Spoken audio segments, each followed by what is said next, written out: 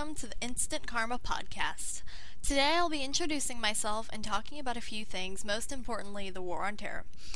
First of all, I'll introduce myself. Hi, I'm Michelle, I'm 15 years old, and I live in St. Louis. Before you turn off this podcast saying, oh, it's just another 15-year-old talking out of her ass, saying things she doesn't understand, they aren't relevant to today, please do listen before you judge this. What you think about me is unimportant compared to what I have to say. You can have your own opinion about me, and that's just fine, but please do listen. Alright, having said that, I think I can start. Alright, my first topic is going to be the War on Terror, and I'll start out by comparing the 60s and the 70s to today, because they're very similar in the presidency, the way the government is being ran, and the war in general. This war is unnecessary, as was the Vietnam War. The only thing that is fueling the war in Iraq is the 9/11 tragedy. I'm not going to be saying, oh, 9/11 was a conspiracy, because I honestly do not think that it was a conspiracy, but I do think that Bush and his whole government are using it to fuel their own propaganda, because we've been in there for 3 or 4 years. Don't you think that if we didn't find any weapons of mass destruction, that we should just pull out? It makes sense, but no one's doing it because President Bush doesn't want to admit that going in there was a mistake to begin with. I mean, everyone knows that Iran is what we should have gone into, even though there shouldn't be any war in general. But he doesn't want to admit his mistakes. Alright, so comparing it to the 60s and 70s, there was no reason to go into the Vietnam War. I'll give President Bush that. There was a reason to go in, but there is a reason to come out. There's no way you can solve anything by going in and bombing and killing thousands of innocent people. And the fact that nobody's paying attention to it is ridiculous. I mean, there's no positive media out there today. They just report, okay, here's what happened here, here's who got killed here, here's what happened in Japan, Russia, China, Iraq, Iran, Italy, France, whatever. Whatever happens, wherever, gets reported here in the US. However, there's so much impractical or useless information being given to us by people about celebrities. There's nothing you can do with the information saying, oh yeah, well, Paris Hilton did this, and here's who got this aborted here, and here's who's pregnant with this person's child, and all this. This is useless information. We can benefit nothing from this. You just know it. I mean, everybody knows that Brad Pitt is married to Angelina Jolie and they're both famous. Okay, what can you use with that? You just have that information and it's useless. But in the 60s and the 70s, they could shield things. You could go to a newspaper and say, oh, okay, well, here's what I did, I know it was wrong, but I need you to cover this up. That's how some people stayed out of the media. Like, there weren't any stalker paparazzi or anything like that, and they respected people's privacy, but they also cared about what was going on overseas, and what was going on with the war in Vietnam. But people today are apathetic. It's my generation. Because in the 60s, the youth was the major reason for the radicalism and for the peace movement. However, teenagers, today are apathetic. They're just worried about their own lives, and they don't really care what's going on besides in their own lives. They, dare I say it, emos. Yeah, emos. I said the word. They don't care about anything, and that's what makes up the population of today. Emo has become a trend, and it's stupid because nobody's paying attention to what's going on over there. They're just listening to their music and indulging in their own lives and saying, oh, it's so sad, I can't get this and I can't get that, so let me hurt myself because it makes me feel better. And it's stupid because there's so much going on besides them. But I'll stop talking about my generation, what's wrong with my generation, because it doesn't matter. I will bring this to their attention, and you need to shove it down their throats until they realize it, and until I can change their heads and make them care about something other than their own lives. Alright. Speaking of the news, the tragedy in Omaha, where, in case some of you haven't heard, where a teenager, I'm pretty sure, went in to a mall, shot 8 people, then killed himself. There was nothing positive that came from that. And there's actually nothing positive that you can get from knowing that, other than knowing that the world isn't a safe place.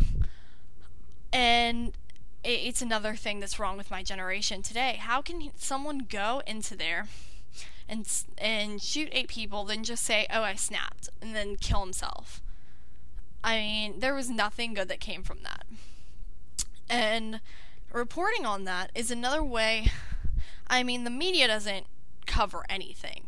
They don't cover up anything. But the problem is, they also don't hold anything from us. They tell us everything, which scares us. There are some people so scared that they won't even leave their house because they're scared of dying. And that's another way that the government uses the media to scare us. They don't want us speaking out. They don't want people like me speaking out and saying, oh, this is wrong, this is wrong, this is wrong. They want everyone to be scared and to hover and to hide in their little houses and just live their life day by day following the system's game. I'm not going to do that. And they'll realize it because I'm going to tell them. But anyway, I would now like to talk about the Patriot Act, which is a little off topic, but it is still relevant. Okay, the U.S. Patriot Act was signed and passed some 40 some odd days after the 9/11 attacks. Had it been passed a year after, President Bush would have not gotten away with it because people would not be in shock from what happened, and they would take the time to review this carefully. But everyone was in shock, and they wanted to protect our nation by whatever means possible, so they blindly passed it. And the primary problem with the Patriot Act is probably best summarized by the U.S. Supreme Court. This says, does the Constitution permit executive officials to detain an American citizen indefinitely in military custody in the United States, hold him essentially incommunicado, and deny him access to counsel with no opportunity to question the factual basis for his detention before any impartial tribunal? What that basically means is, the problem with it is that the U.S. government has the power to hold American citizens and foreigners without any charges or any trial, but that they can challenge, but detainees can challenge their treatment in the courts. They can't challenge the reason they're being held. Basically, they can speak out and say, you know, my treatment, they tortured me, they treated me wrong, etc. But they can't, the U.S. government can hold them for as long as they want to. If they think you've done something that has to do with terrorism, including domestic terrorism, they can hold you for however long they want. They can treat you however long they want because they can silence you because you're in the government's custody.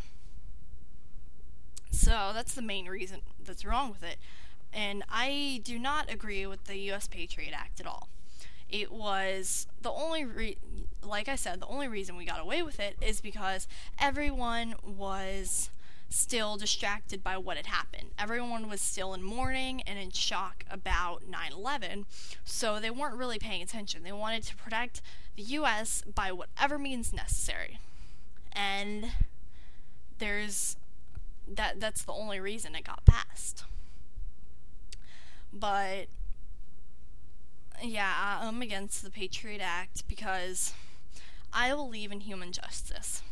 I do believe in it, but there's no reason why people should be subjected to that just because of racism or discrimination. And I know it's discrimination. The U.S. government, believe it or not, has brainwashed us to think now, oh, every time a black person passes by, they're obviously going to mug you, or anytime somebody that's Muslim or somebody that's Muslim or Arab passes you, oh, they're definitely going to bomb something or bring down a U.S. airplane into one of our government buildings. Or anytime you see someone Jewish, they're obviously going to be a rabbi, or they're going to start making money. And that's what the U.S. government and the media has brainwashed us to think. They're not the enemy. They're my brothers and sisters. They don't understand this. They're my brothers and sisters. It doesn't matter if they're not. It doesn't matter if we're not related by blood. We're all people. We're all humans. And that's what the government doesn't understand. Because they sit in their little high offices and say, oh, well, you look this way and you're acting funny. We're going to hold you. We're going to torture you and bother you. All in all, I think Bush uses 9/11 as an excuse to fill out his own agenda. And the problem with our government is, they can just say, oh, that's unpatriotic. Unpatriotic. You can't say that. You're against America. No, it's not unpatriotic. I'm for the U.S. But what you're doing is wrong. Patriotism is the last refuge of scoundrels. And our government, the U.S. government, is a bunch of scoundrels. There's nothing that can be said differently that will contradict what I say that will be correct. And now with the CIA tapes that are missing, there are CIA tapes missing, and the government is all like, no, well, we want justice, and we will find the tapes, and we will all this, and it's not true. They say they're gonna find who destroyed the CIA tapes, and they can't find them because they're the ones who destroyed the CIA tapes. But in order for peace to work, people need to be more aware about these things, and they need to speak out against it, and the government needs to realize that peace is economical. It is economical to have peace. We can use the money that's going into the war and into all this equipment and machines and all this. We can use that to help. We can use it to help ourselves. We shouldn't have a deficit in America. We are in debt so much. It's not even there's no joke about it. We're in debt to all the countries, and yet we don't care. And the problem is that more money and more money keeps getting drained into a lost cause. The war is a lost cause. There will end up being a draw. Mark my words, there will be a draw at the end of the war in Iraq. Bush will pull out and say, okay. No, it won't even be Bush. It'll have to be whoever is the next president. I'm pulling for Obama, but that'll be on a different episode on why I am. But it's not going to be Bush. He's not going to admit that the war in Iraq is a mistake and it shouldn't be done. And he destroyed America and everything we stand for by draining all of our money into a lost cause and putting us in debt and all these different things, and he ruined America. It doesn't show life, liberty, or the pursuit of happiness at its best. It shows it at its worst. And it shows what we're willing to do to further our own agenda and what we're willing to do to show all the other countries that we're the top dog. And it shouldn't be that way. There should not be a competition between all the countries saying, oh, well, we're the best, and what says America's the best country. There's nothing about us. In education, it's definitely not the best. The acts that Bush has passed on it, the No Child Left Behind, has just made us an even dumber country, to be quite honest, because there are children that don't even care about their grades anymore. They don't care about their futures. They just live day by day and want all the recent technology that's coming out, like the PS3 and the Wii and all this, and they don't care about their grades, and they don't care about anything, and they don't care about their futures or what's going to happen to us in the future. They just care about themselves, and they're just living in the moment. And while I think you should live in the moment, you should also be subconsciously thinking about, okay, well, what's going to become of me in the next 10 years? What's going to happen in the next 10 years in my country? But there aren't people doing that. And that's how I have to do this while I'm young, so my generation doesn't further ruin America, because we're headed for the worst. And people that don't realize that are closed-minded, or they're not willing to listen, but we're headed for the worst. If we don't stop what we're doing now, then there's no hope. And that's why peace needs to happen. That's why the peace movement needs to happen again. That's why it needs to be resurrected. Because you can have peace whenever you want it, but most people aren't where they can have it. Or they're not aware that it's so easy to get peace. But like John Lennon said, you've got to keep selling and selling and selling it like a product. And I have to keep selling it until someone thinks, oh, well, it's war or peace. That's the two products. And who would pick war? Well, the government will, that's who. And what most people misunderstand about this podcast is that I'm anti-government. I'm not anti-government, I'm anti-corrupt government. And at this point, there's no clear distinction between the two, because most government is corrupt. I mean, we nearly impeached Clinton to put it in layman's terms, for getting a blowjob from one of the secretaries. I mean, there is infidelity happening all over this country, and just because he's the president, people are willing to treat him differently. And I believe unless Bush's whole government is out of office by 2009, there's nothing we can do. Because even if Bush is gone, his government and the laws are still in place. It doesn't matter if it's a different president and vice president, it's still going to be the same. Now that the majority of representatives are Democratic, I have more faith. But at the same time, things could change. But ultimately, we must have a president who believes in peace. We must have someone who is willing to admit their mistakes and not ruin what we stand for in America as a country and all of its people, because they're unwilling to admit their mistakes. And that is the conclusion of episode 1 in the Instant Karma podcast. Thank you for listening.